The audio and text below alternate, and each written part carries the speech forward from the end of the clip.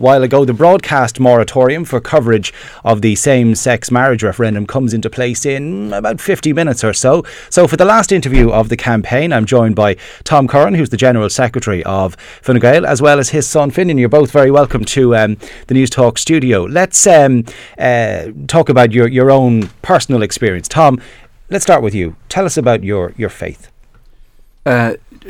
John, from Donegal originally, grew up in a very traditional Catholic household. At 17, I decided I was really imbued, had a strong faith, imbued with the ideals, particularly the influence of the post-Vatican II Church, particularly influenced by liberation theology, what was happening in South America in terms of the church taking the option for the poor. I decided I would give that a go. I decided I would go and study for the priesthood. I joined the Columban Fathers, studied for 6 years.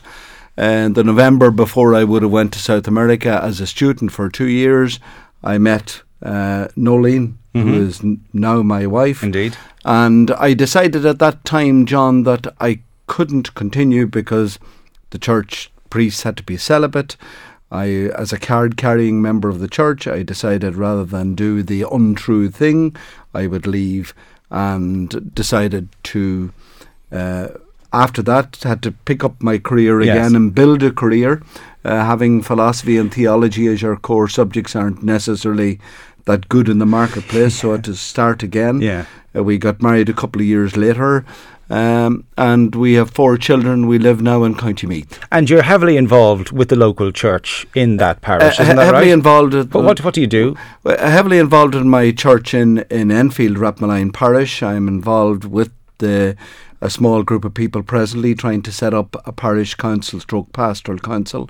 Have been involved with the Association of Catholics of Ireland, establishing a lay Catholic organisation, having been involved with the Catholic Association of Catholic Priests, and have done a number of workshops for religious orders.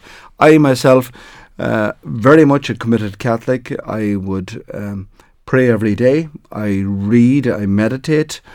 So for me, you know, it's tough because we're now very much in a post-Catholic Ireland, and Catholics have to be more upfront. I'm more bound by the love of God than the doctrine of the church. And in 2011, I suppose my faith was fundamentally shaken to its core when Finnian came and told us that he was gay. Let's talk to Finnian then. So Finnian, thanks for joining us in studio. And as your dad just mentioned there, you came out, as it were, in October of 2011. Tell me about that in itself. Was it hard? Was it not hard? The experience and how you got to that point. Well, it was probably the most difficult thing I've ever done or will ever do. It was October 4th, 2011. Like, I'll always remember the day. I was studying for the Leaving Cert at the time, just started 6th year, so there's a little bit of pressure piling on me from home and school, just to study. And I've always known that I was gay. You know, I've only told a few of my close friends before that, about 4 or 5 people, but I've always known. It's always been hanging over me as far back as I can remember. So on the 4th of October, myself and my brother, he's a couple of years older, were playing FIFA on the PlayStation, a soccer game, and kind of tradition in our household that it ends badly, and a few punches were thrown. And is that the norm? That's the norm, is it? Well, it was at the time. We've matured a bit since then. Okay. But a few punches were thrown, a few names were called, and I just kind of had enough, and I ran out of the house. And we live in rural Meath, and it's in the countryside. And across the road there, at the time, there was maize fields, yes, about 10 foot high. Yeah. And I just ran into it, and I kept running and running. I was outside for about 2 or 3 hours, just thinking to myself, needed time out. And when I was out there, and was that you were deciding then to tell your family? It wasn't even that. Like, it's just when I was out there, I sort of had this epiphany that, like, I felt so stressed. I felt so stressed out about everything, about the Leaving Cert, and about this thing hanging over me. I was like, I think it's best just get out of the way before I go any further in 6th year. And so was that the moment? Was that the moment? That was the moment. It was sort of epiphany, like, to be honest. I was out in the middle of these massive maize fields, and I could hear my family calling for me. Dad was still in work at the time, So I came back home and sat my mother down and waited for Dad to come home, and we were just sitting at the table, just the three of us, and I couldn't say it, to be honest. I was sitting at the table for... You couldn't tell them? I couldn't Why was physically that? say it. It was just the fear of rejection. You know, I knew that Mum and Dad were seriously involved in the church. I didn't know how they would feel about it. It was never really talked before in the house. Anytime something about being gay would come on TV or radio, I was kind of shudder or like go out of the room. But it was the fear of rejection, really. I'm just going to say, and then when you told your parents, and I'm going to ask you how you reacted in a moment, when you told your parents, did you feel a sense of relief? How did you describe that to me? I felt like, well, when I first told them, when I sat them down, my mother thought that I'd got a girl pregnant, because it was that serious of a situation. What did you say, actually? I just said, I sat them down and I was like, look, I've something to tell you.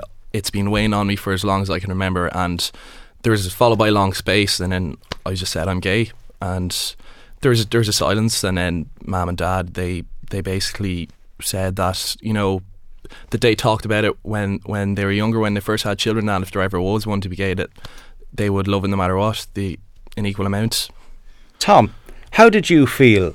Did you know? Had you an idea? I hadn't a clue. Really? And you might say, you know, I just didn't have a clue, and you might say, God, Tom, your emotional intelligence wasn't very good, and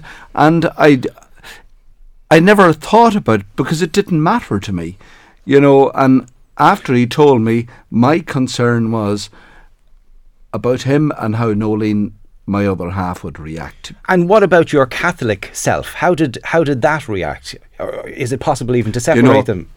I'll tell you, the thing that was going through my head all of the time, John, when I was listening to him and he was telling us about his story and we were asking questions, was something from Isaiah, which I've always quoted to the children, and every year on their birthday I write them a birthday card with something very spiritual and about where they're going in life and so on. And one of my big things is a quote from Isaiah, which is, "You're carved in the palm of my hand." This is God saying to his children that each of them are specially chosen by him.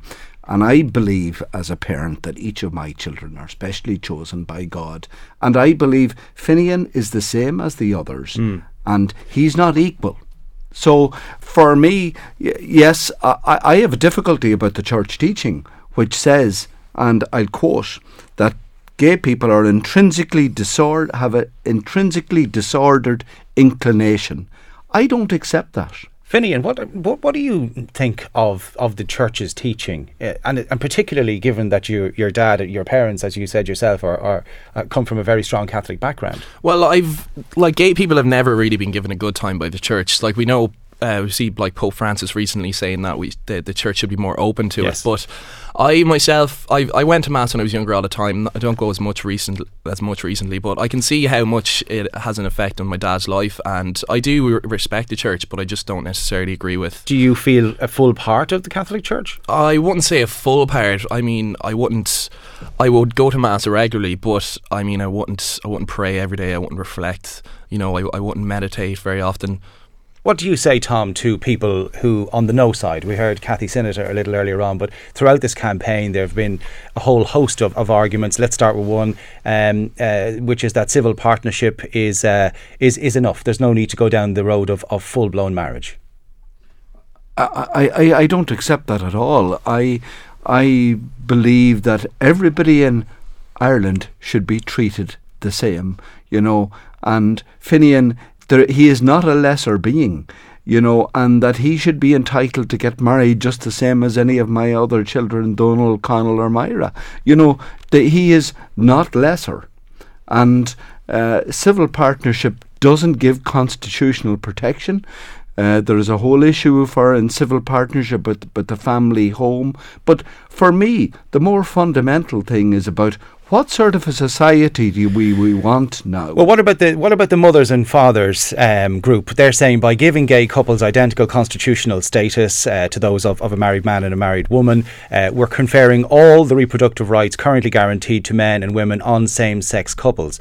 And the consequences of this for future legislation in regards to surrogacy, adoptive, reproductive technologies, we can't imagine, because we don't know where that's going. How do you answer that argument? Well, I suppose what I would say, John, it's untrue what they're saying. It's untrue. It's false. So, and I think the Referendum Commission, to me, who are independent, have been very clear on those issues. I think surrogacy is a big issue for Irish society. It has nothing. It's a much bigger issue for heterosexual couples, couples who cannot have children, and than it is for anybody else. Finnian, what would it mean to you personally?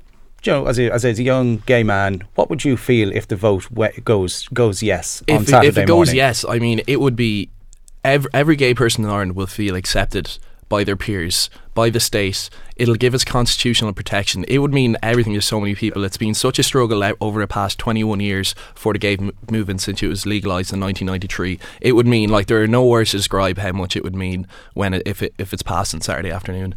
And the opposite to that, what will it mean to the gay ordinary man and woman if there's a no vote on Saturday? I would just feel it would be sort of like coming out all over again. It would be we'd feel rejected by the state, by our peers, by our family and friends. They're like, it would be absolutely awful if it wasn't passed on Saturday. Like, I don't even want to imagine what would happen.